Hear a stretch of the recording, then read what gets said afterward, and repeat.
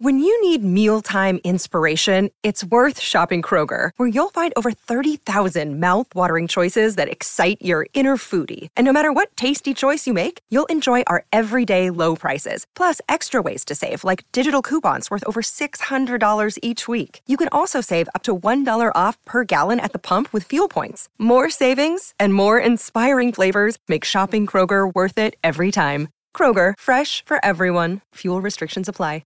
Minnesota leading the way in Philly right now, 7-3. Thursday night football is on our screens. Football is on our screens. That's what really matters here. Amber and Ian's presented by Progressive Insurance. Insurance for motorcycles, boats, and RVs. For protection on the road and on the water. See how much you can save at 1-800-PROGRESSIVE and at progressive.com. Gabe Neitzel filling in for Ian Fitzsimmons tonight at GNeitzel16. That's how you find him, at Amber W Sports. That is how you find me, ESPN Radio, presented by Progressives. Lots of football on our screens right now. Lots more football that we're going to see on our screens this weekend. It might not look pretty if you're a New York Jets fan, because they're going up against that Dallas Cowboys defense. Zach Wilson is going to be under center for the New York Jets. They're not going to have a Hall of Famer, a future Hall of Famer, Gabe, under center for the Jets. It's going to be Zach Wilson. So wow. He was... Book's already out. Apparently, Zach Wilson can't be a future Hall of Famer. You know, you have a point. He could. The jury, he was the second overall pick. Crazier things have happened. Maybe he makes a weird leap. I don't know. That's true. And if anybody was going to predict that, it would probably be me, because somehow I have become the resident Zach Wilson defender here at ESPN Radio, which has just been a strange turn that my career has taken. Zach Wilson, 14 of 21 in that win over the Bills, 140 yards, 1 touchdown, 1 interception. He didn't need to do much of anything in that game except for stay alive and don't totally mess it up, right? I mean, the interception was incredibly ugly that Zach Wilson threw, and interceptions are a problem. Against the Dallas Cowboys, I don't know what you can expect from Zach. Stay alive? Yeah, that's what you hope against that D-line. I think it's stay alive. And even his touchdown pass on Monday night, it's not like it was a great throw. No. But it counts. It counts. Gabe. It does count. I mean, Garrett Wilson had to play defensive back and make sure the defender didn't pick it off, and then somehow ended up catching the pass. I don't know what you do if you're the Jets this weekend against that Cowboys defense that flies around. I mean, you might be going up against, the second best defense in the league, third best. But I mean, might the be Jets the best. is certainly up there. Yes, the Jets defense is certainly up there. The Niners defense is up there. Mm-hmm. That Cowboys defense with Micah Parsons flying around, and especially after what happened to your starting quarterback because of your poor offensive line play. I mean, I think you just got to try to run the ball as much as you can and try to minimize the impact that Zach Wilson has on the game. I mean, I think that's all you can do. That's all you can do. Dan Quinn's defense got an offer in week 1. So they could end up being the best defense this year in the league. Zach Wilson's walking into an impossible situation, a really, really difficult situation. Frankly, what he walked into in week 1 was an unbelievably difficult situation. And what I will say about Zach Wilson's career is difficult seems to be a theme throughout his career. The reason that I ended up being such a Zach Wilson defender last season wasn't that I thought Zach Wilson was necessarily great or even going to be great. I just felt like the Jets weren't giving him the opportunity to really decide what they have there for a guy that they at one point believed in enough to take him second overall in the draft. I didn't like the toggling back and forth with Mike White. I thought you're crushing the confidence of a very young quarterback in Zach Wilson, and at least ride it out with him, even if he's going to fail over and over and over again, because you weren't winning a Super Bowl with Mike White anyways. So what the hell was the point of all of that? And frankly, looking back on it, I think it was even a worse decision than I thought it was at the time when I was hypercritical of the way that the Jets were handling the season last season. If at least Zach Wilson had the entire season under his belt, I think we would feel a little bit better about what they either do or do not have in the wake of the Aaron Rodgers injury with Zach Wilson, and would be able to move forward with Zach Wilson, or definitely have to spend some assets to bring in some help and supplant him instead. So I know I was joking about the whole future Hall of Fame thing with Zach Wilson, but what do you think is more likely? That he is what we saw his first 2 years in the league, and we're just going to continue to see more of that as he starts this year, or he has some sort of Geno Smith-like resurgence, and just all of a sudden, some sort of light goes off and he figures it out? What do you think is more likely? for Zach Wilson. Well, I mean, statistically, more likely is the former, because the latter with Geno Smith, a guy who has a resurgence after a decade in the league of being a journeyman. I mean, we never see that. That just doesn't happen. That's statistically improbable. So it's certainly more likely, even with a shortened career here and it not being the same length of time as Geno, that Zach Wilson ends up being the guy that we saw him be so far, frankly. But it's not outside the realm of possibility. Like, it's not that outlandish to think that, hey, maybe the Jets didn't handle him properly. Maybe that talent that they saw from him in college, because that was not an NFL ready quarterback when he came out of college. They drafted him because of talent and ability. They didn't draft him because he was ready to be a starter day one in the league. And I feel like that got confused somewhere along the line with this New York team. And I mean, Aaron Rodgers clearly believes in some of the talent that's there, because Aaron Rodgers made a comment to reporters earlier this training camp of, I expect to be around here for maybe 2, maybe 3 years, and then the Jets get to have 15 years of great quarterback play, me for 2 and then Zach for 13 or something along those lines. So clearly Aaron Rodgers believes that there's some talent there. Is Nathaniel Hackett the one that's going to be able to pull it out of Zach Wilson, the offensive coordinator for the Jets? A big reason why Aaron Rodgers ended up in New York. Is Aaron Rodgers going to stick around and be a sounding board for Zach Wilson?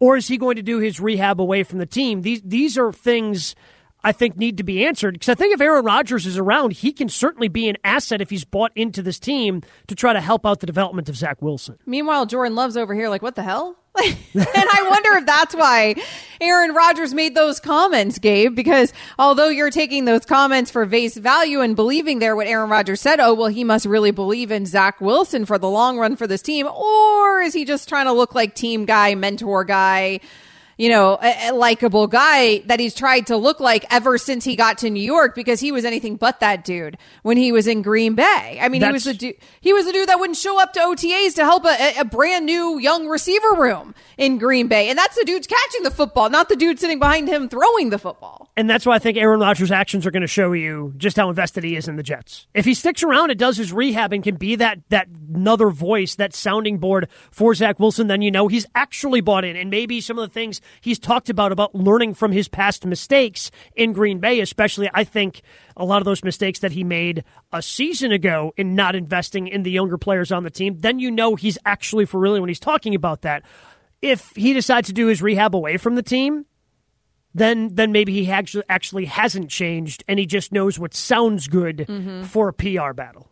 I could see Aaron Rodgers now sticking around and making it his mission to somehow make Zach Wilson pan out, just to because it helps the brand. This is going to be my legacy when I'm injured and I pop my Achilles and I can't do anything else for the team.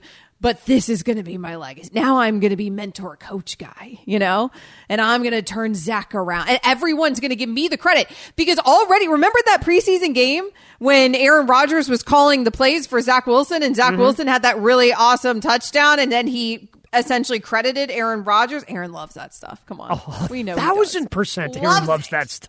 Loves it. That's what he's here for. He would eat it up. I could totally. This is going to be the storyline now. The storyline somehow, Aaron Rodgers, mentor guy, is going to turn things around for Zach Wilson. Maybe that's why the Jets are planning to move forward with Zach Wilson. Is there going to be a coup? Is he going to overtake and just start calling the plays? Just take the headset away from Nathaniel Hackett and start calling the plays himself? Yes, I could see that. Nathaniel Hackett, I know we're best buddies, and I know I've defended you undyingly here to the media, but now I'm going to go ahead and take over your job right now. What is happening right now, James? You keep writing stuff on my screen in this game. Plus, I'm trying to watch it in real time, and I can't tell what just happened. Did the Eagles score and then it got called back? No, there's a timeout called before the play. They ran that it should be illegal. Yeah, the QB sneak that they do, but the Vikings sneak. called a timeout right before they snapped the ball. So still, why should it be 7-3 illegal? Vikings. Exactly, because it's effective. Should have been a touchdown, if you ask me. Sounds like somebody who bet the over. Sounds like a Kansas City fan and an Eagles fan battling back and forth. I watched that play work every single time they ran it in the Super Bowl, and I hated it, and I think it should be illegal. It's too good. Well, we just saw it very much. If something works too well, it should be illegal. That's the stance we're taking here. I just want to be clear, James. Correct. Unless it works too well, Unless it works too well for the Chiefs. It Chiefs. worked again, didn't it? He just got it in. Touchdown, Hurts. It works every time for Hurts, but we also saw it not work with another quarterback, with Hurts' former coordinator. Coming up next here on Amber and Ian, Gabe Neitzel filling in for Ian. We'll continue to keep you updated on this game on Thursday Night Football. Plus, should we start being worried about Justin Fields?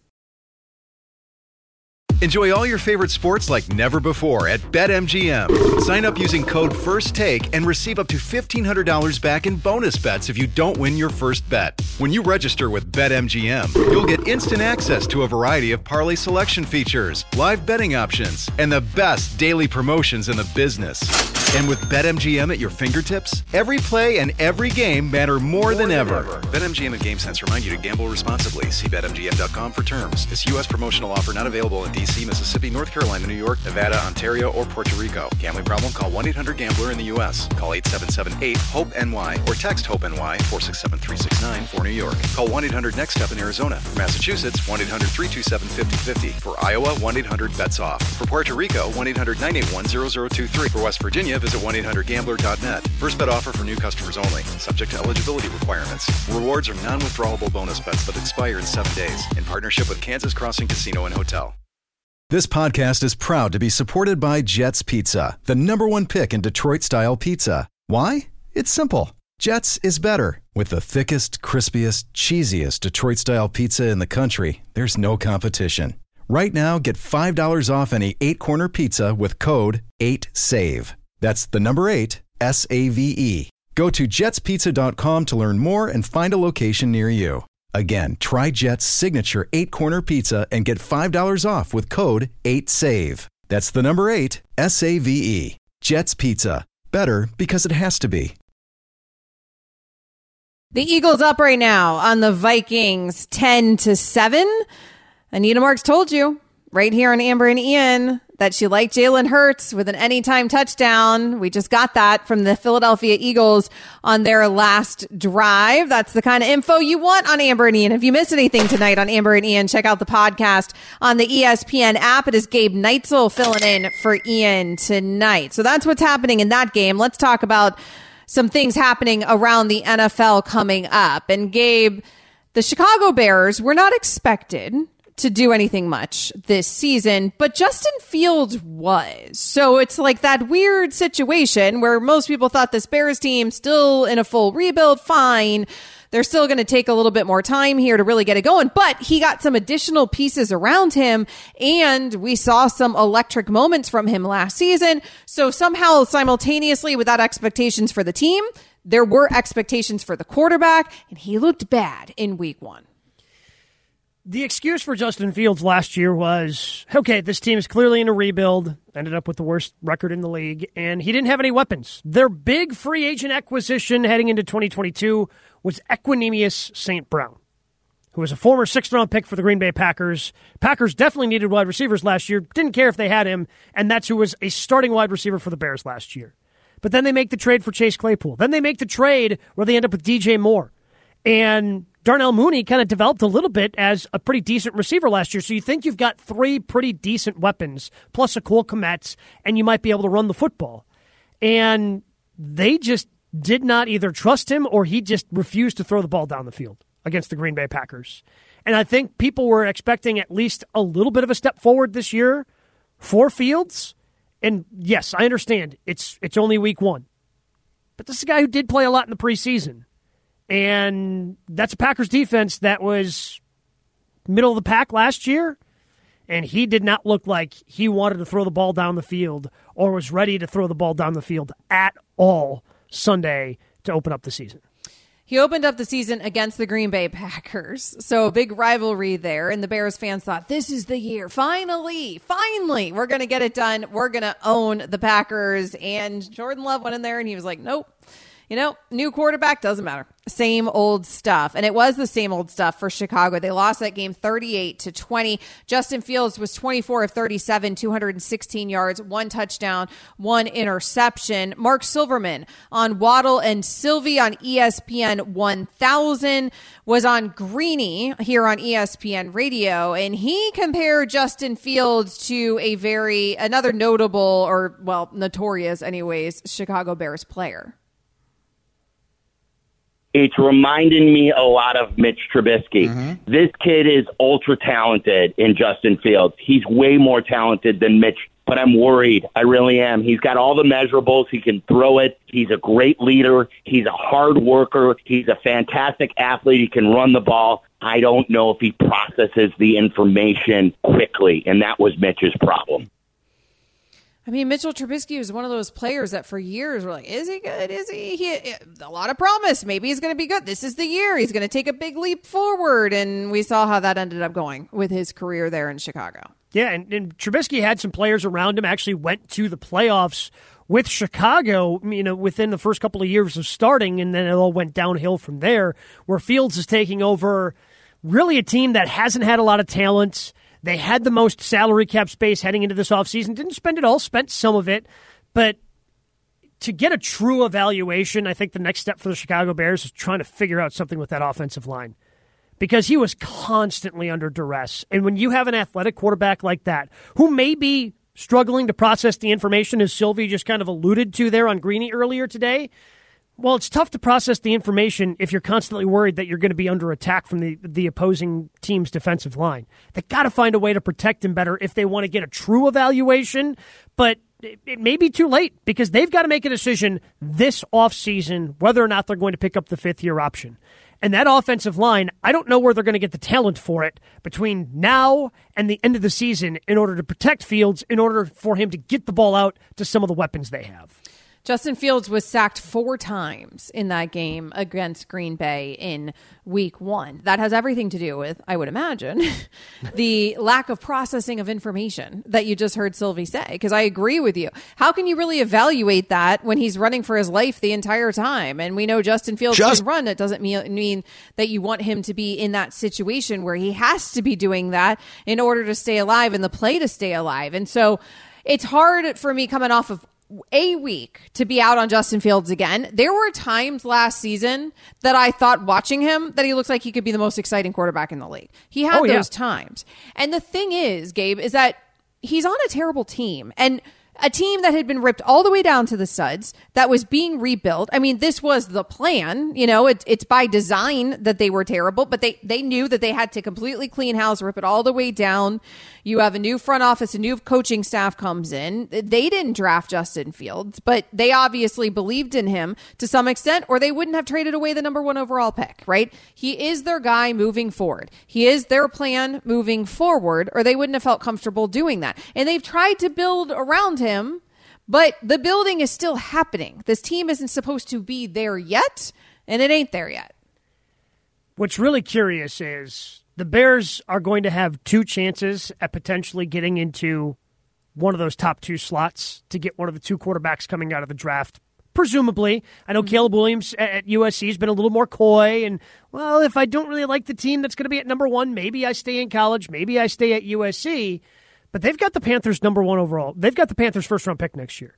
Panthers didn't look great. Again, it's just 1 week, but they didn't look great against the Atlanta Falcons. If they end up with one of those top 2 picks and they're not sold on Justin Fields, I don't think for the second straight year they end up passing on taking one of those quarterbacks. They did it this year, decided they didn't want Bryce Young, didn't want one of those top quarterbacks. They traded back, and I think that was the smart thing this year because I was still a Justin Fields believer. And I'm not giving up on him yet. But through week 1, if we're doing a pros and cons list, it was certainly a one on the cons list where it just looks like he's struggling to push the ball down the field, which is what you need to do in today's NFL.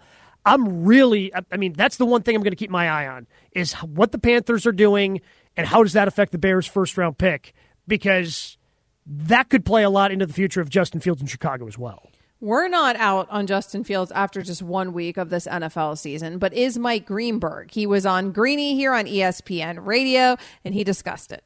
Justin Fields looks lost. Justin Fields has made no progress. I have no idea whether his destiny was or wasn't to be an all-time great quarterback, but I do not think it is overreacting to say every red flag you own, you should be raising right now in Chicago. Again, it's a Bears team that some people had weirdly had confidence in this team.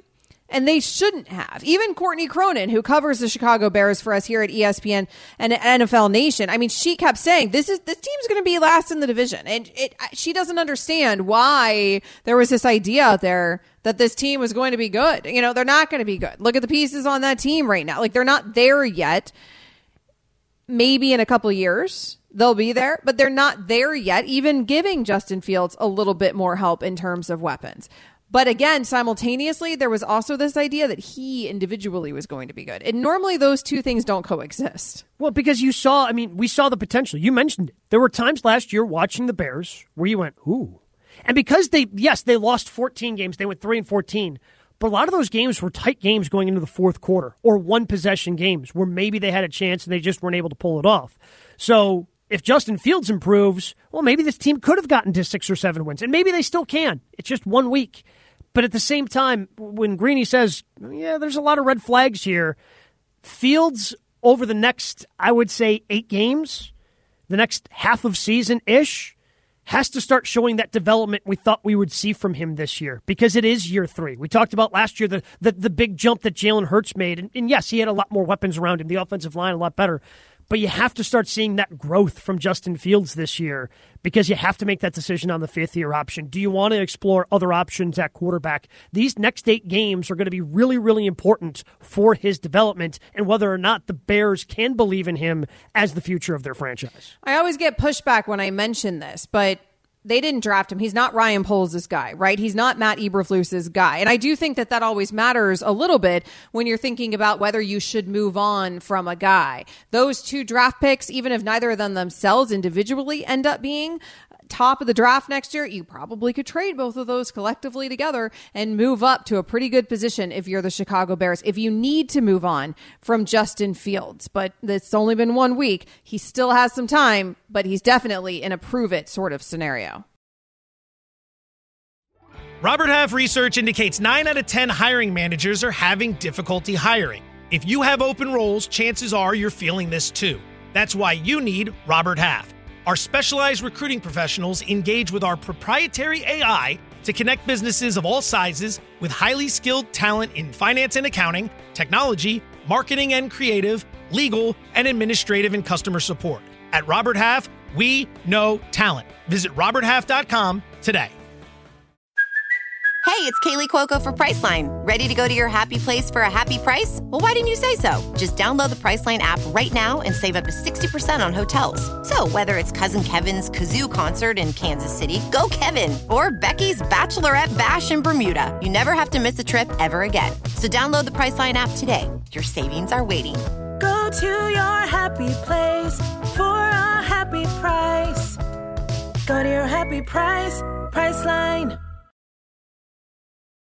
ESPN Radio is presented to you by Progressive Insurance. Amber and Ian rolling along here. Gabe Neitzel filling in for Ian Fitzsimmons tonight. And I don't know if this Colorado State matchup needed more juice. It's an in-state rivalry, but it got it either way. So let's bring in some help with this conversation. ESPN college football reporter Kyle Bonagura joins us on Amber and Ian here on ESPN Radio. And Kyle, thanks so much for your time. What the heck is Norvell doing? I mean, I think that's what the whole country is asking, right? I mean, he's going into a game, like you said, it's a big rivalry game. There's going to be a lot of eyes on it. Already game day is going to be there, the whole deal. And then yesterday on his coach's show, I think he maybe thought he was in a little bit of a safe space, getting asked questions by the team's radio voice and in a restaurant in town, or surrounded by Colorado State fans, and takes just like an unprompted shot at Deion Sanders. He says, I don't care if they hear this in Boulder. I took my hat off, I took my glasses off, and he said, when I talk to grown-ups, I take my hat and glasses off, and that's what my mother taught me. A clear swipe at Deion Sanders, who's kind of made a habit of wearing sunglasses and a hat in press conferences. And the baffling part about doing that is like Deion has already shown that he's been monitoring what people say about him. The team monitors any negative comments that are made, out in public about the program, about Deion personally, and within, hours it made its way back to him, and he's already, kind of swiping back on a video that his son Deion Jr. Produced and posted on YouTube earlier today. Just if it was going to be a respectful, maybe close game, I think there's a little bit extra incentive now for Colorado to have a little bit more fun with the scoreboard. I mean, how impressive is it, though, that Deion already 3 weeks in has his team trained to, when he starts his speeches, they finish with, they made it personal. Like, we're only 3 weeks into it. How come these teams aren't learning? Don't make it personal with Deion. It doesn't make any sense, right? If there's some programs that don't pay attention and don't get caught up in that stuff. Like Colorado and Deion are clearly like a team that uses that as motivation. And Deion even said that to the team in practice. I don't know if it was today or yesterday afternoon. He said, here we are just trying to go about our business, and we're not saying anything. We don't talk about anyone else, but like if they're going to talk about us and give us ammunition, they're gonna take that to heart. And they made last week its game against Nebraska. The theme was like it's personal. Well, that was kind of concocted out of nowhere. Like this week it became personal almost instantly. You talk about how someone's mother is raising them. Deion even said, you brought my mama into it. That changes the dynamics of how the feelings are going into this one. College football reporter Kyle Bonagura joining us here on Amber, and Ian Gabe Neitzel filling in for Ian tonight. So you mentioned there Deion's response. What did you make overall? There was a lot, obviously, more to that response. What did you make overall with sort of the way that Deion is responding to the criticism and all the criticism that is headed Deion's way? Yeah, so I think it's interesting, right? Because I think kind of going into that TCU game where he responded to all the people who were doubting them, I think that a lot of that motivation was concocted out of nowhere. Like we're trying to find people talking negative about us and using it as fuel. I mean, there's a lot of people said a lot of great things about Deion in Colorado in the last several months going into the season as well, but they've zeroed in on the negative stuff to try to use that for their own benefit. And so it's interesting, right? And it's also kind of Deion and Colorado is operating with a little bit of a new media model where, he didn't address this at a press conference. He didn't tweet out a statement. It was kind of showing him discussing the comments to his team and then just posting that video on YouTube for a way to kind of, it's a little bit of an insight into how the program operates, but at the same time, it served as his official response, right? I mean, even on the video on YouTube was titled "Coach Prime and the CU Buffs Responds to Little Bro," which of course is a reference to Colorado State being the in-state kind of lesser sibling in that rivalry. Let's take a step back and take a look at the bigger success that the Pac-12 is having. This conference is going to be ending as we know it. It's kind of been almost a forgotten conference, which is why these teams are kind of splitting off. Yet somehow, Kyle, 8 of the 12 teams are currently in the AP Top 25. How is this possible? Well, it's kind of poetic, right? That they're having one of their best seasons in history in a year where it's a lame duck conference.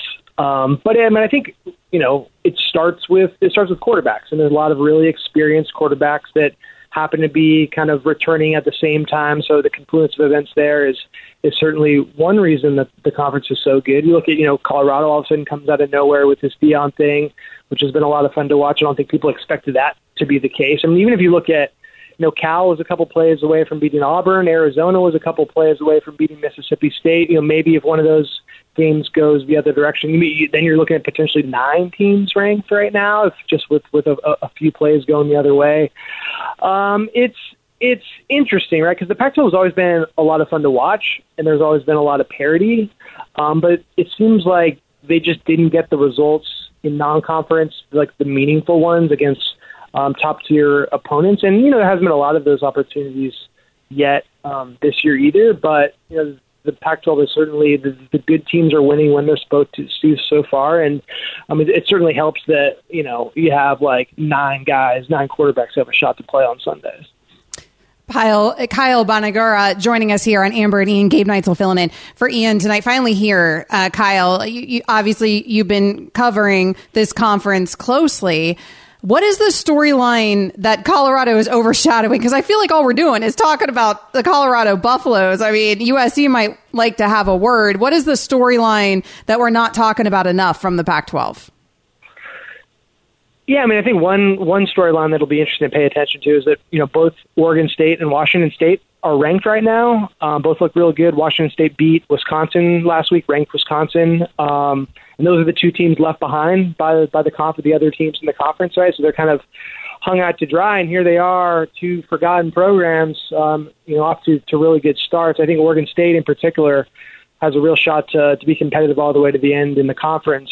And then, you have the Heisman Trophy winner, Caleb Williams, is coming back. He's going to generate a ton of interest as the season goes along. But, right now, it's kind of remarkable, right, that you have the returning Heisman Trophy winner playing in Los Angeles, the biggest college football media market, because, New York is kind of absent in college football for the most part.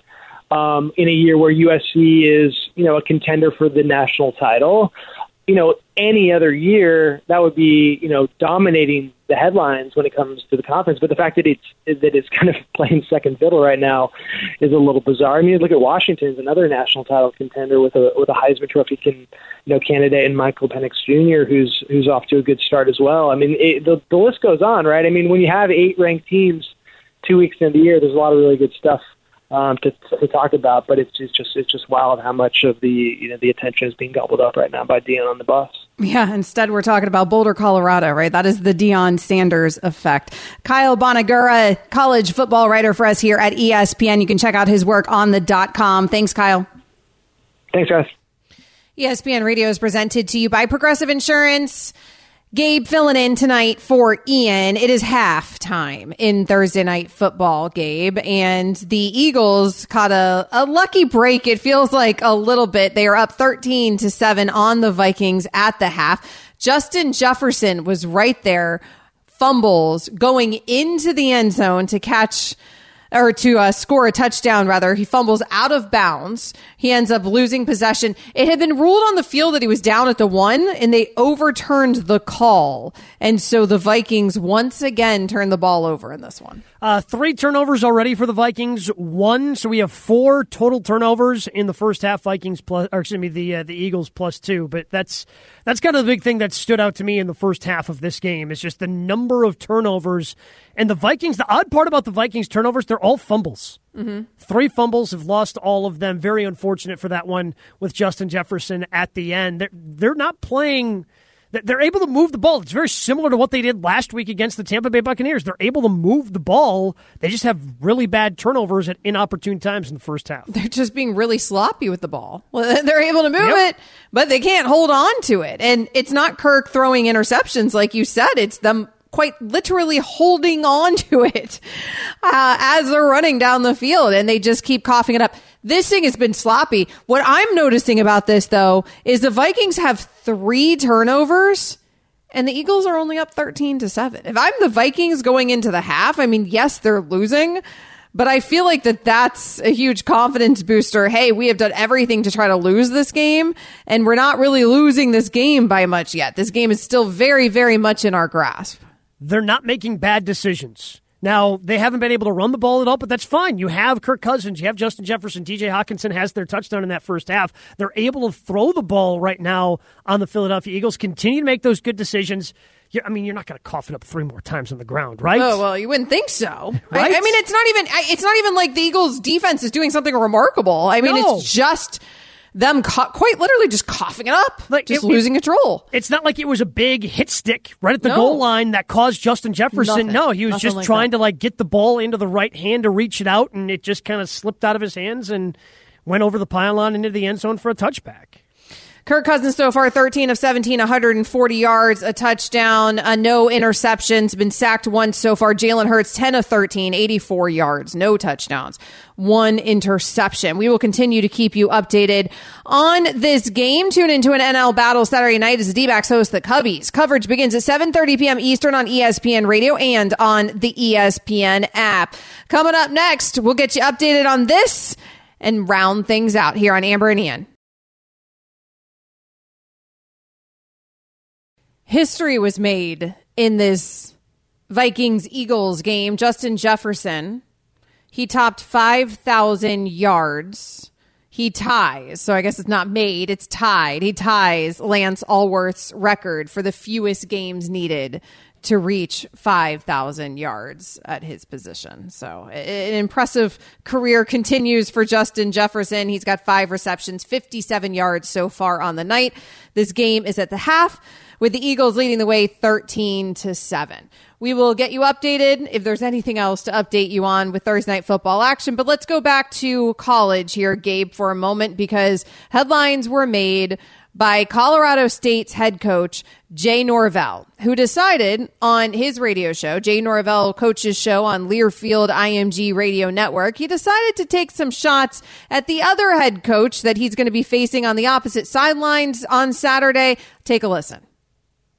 We're excited. Our kids are really, we had to do a bunch of ESPN videos, and it was great. I loved it. But our kids came out of those videos really with a chip on their shoulder. They're tired of all that stuff. They really are tired of it. And I sat down with ESPN today, and I don't care if they hear it in Boulder. I told them I took my hat off and I took my glasses off, and I said, when I talk to grown-ups, I take my hat and my glasses off. That's what my mother taught me. So,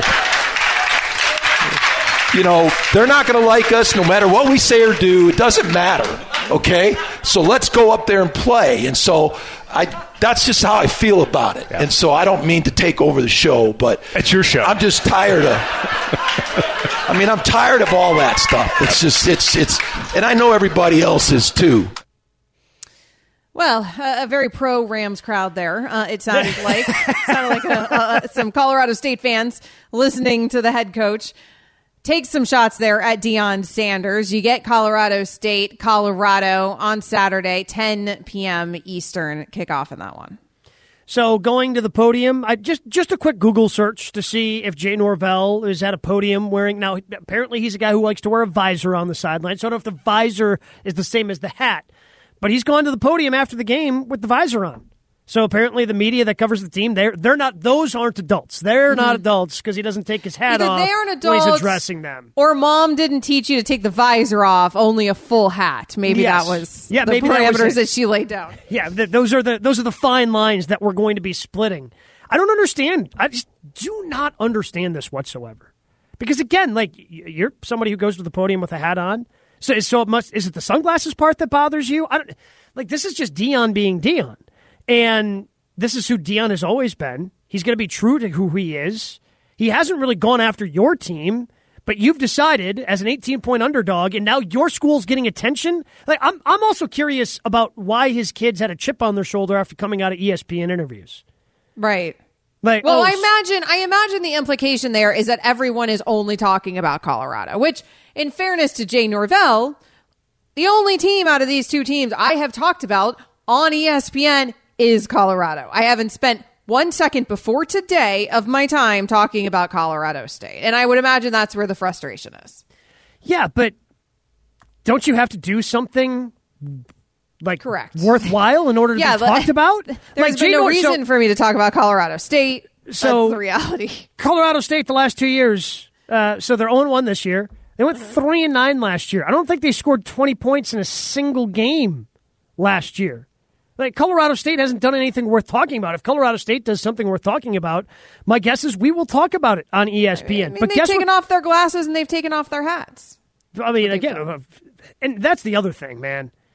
Why would you want to ever insinuate that someone's mother didn't raise them right? Right. Those are fighting words. You start bringing the mothers into it. Because, and he didn't specifically say, Deion's mother didn't teach him to do this. But that's the implication, right? Right. The implication is that Deion wasn't raised right, and that's why he has his hat and sunglasses on when he talks to the media, and he talks to ESPN, he talks to all these people. The implication is, my mother raised me better than your mother raised you. And those are fighting words. I don't care what we're talking about. Those are fighting words, right? I mean, the frustration there from Deion Sanders. But he holds back. He handles it. He says that it's now personal, but he doesn't actually go after Jay Norvell directly. Take a listen to Colorado's head coach responding. Beautiful day, ain't it? Yes, sir. I'm minding my own business, watching some film, trying to get ready, trying to get out here and be the best coach I can be. And I look up and I read some bull junk that Dan said about us. Talk to us. Once again, talk to us. Why would you want to talk about us when we don't talk about nobody? All we do is go out here, work our butts up, and do our job on Saturday. Yes, but when they give us ammunition, they done messed around and made it what? It was just going to be a good game. They done messed around and made it personal. It was going to be a great test, a battle of Colorado, but they done messed around and made it personal. How incredible is that? 3 games into the season, or 2 games into the season, we're heading into week 3. 2 games into the season, like he's already got his team trained to say personal because teams continue to take shots at Colorado. Again, I guess we can continue to mess around and find out, but we already found out this team's a pretty good team. Shedeur Sanders is really good. He's got 900 yards passing through 2 weeks. And yet, okay, let's go ahead and just try to poke them and see if we can make them angry before they take on Colorado City, who I believe are 18-point underdogs, by the way. By the way, also making it personal, the Philadelphia Eagles right now, they just recovered another turnover. That one's from on the me. Minnesota Vikings. And it's because you said, as we went into the half, you said there's no way that Minnesota can possibly turn it over 3 more times like they did in the first half. Like, I just thought, okay, they can't fumble again, right? Well, so they've already had just 3. did. Yeah, I know. Kirk That's on me. did. That's on me. Vikings fans, blame on this me. one, he actually got trucked. So, I mean, there was somewhat of a reason to actually fumble the football. And these other ones, I mean, they got breathed on and they were fumbling the football all over the place. But coughs it up. The Eagles, I think they just turned it into a touchdown. They did. So they just scored another Jalen Hurts QB sneak, of course, because it never fails for the Philadelphia Eagles. So they increase their lead over the Minnesota Vikings. I didn't mean to get off track by going the route of Thursday Night Football, but it is ridiculous the way that Minnesota's playing. I mean, truly sloppy with a capital S. And it's not, I mean, that was defensively a good play by Philadelphia. But I'm not watching this game feeling like Philadelphia is being dominant. I'm watching this game feeling like Minnesota's giving it away. So that's 7 turnovers for the Minnesota Vikings in barely 6 quarters. I mean, just over 6 quarters of football, with 6 of those being fumbles. Again, it's not like Kirk Cousins is dropping back and just throwing pick after pick after pick. 6 fumbles in 6 quarters seems statistically impossible. 20-7. Here we are right now. The Philadelphia Eagles over the Minnesota Vikings. Another touchdown that should be illegal. Why? Again, I need you to explain to me. It's illegal because it works? Yeah, it works too good, so it should be illegal. Oh, okay. All right. Because it's just too effective. How about we just stop like every time they're there in the red zone, we all know that it's going to be a Jalen Hurts QB sneak. Right. And they can't stop it, so it must be illegal. So like what? So how far does this go? Like Giannis is too good at the rim, so he should be stopped. Like Giannis can only that's fine. Get to the 15 feet away. Like I don't care about where the does Bucks the line? anything, Where's the line drawn for being too efficient and something being too good that it should be illegal? This right here, because I don't like the Eagles.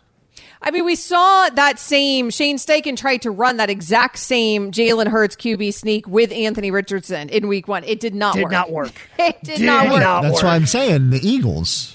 They shouldn't be allowed to do it. So it's just illegal for their team. Even though the former OC, who I think came up with that play, he's now trying to run it at a different team and it's not working. So it's just it's just a Philadelphia only rule.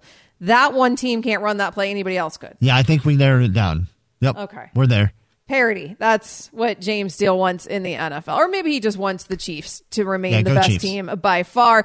Q Myers, much more level-headed than James Steele. He's coming up next here on ESPN Radio. Robert Half research indicates 9 out of 10 hiring managers are having difficulty hiring. If you have open roles, chances are you're feeling this too. That's why you need Robert Half. Our specialized recruiting professionals engage with our proprietary AI to connect businesses of all sizes with highly skilled talent in finance and accounting, technology, marketing and creative, legal, and administrative and customer support. At Robert Half, we know talent. Visit roberthalf.com today.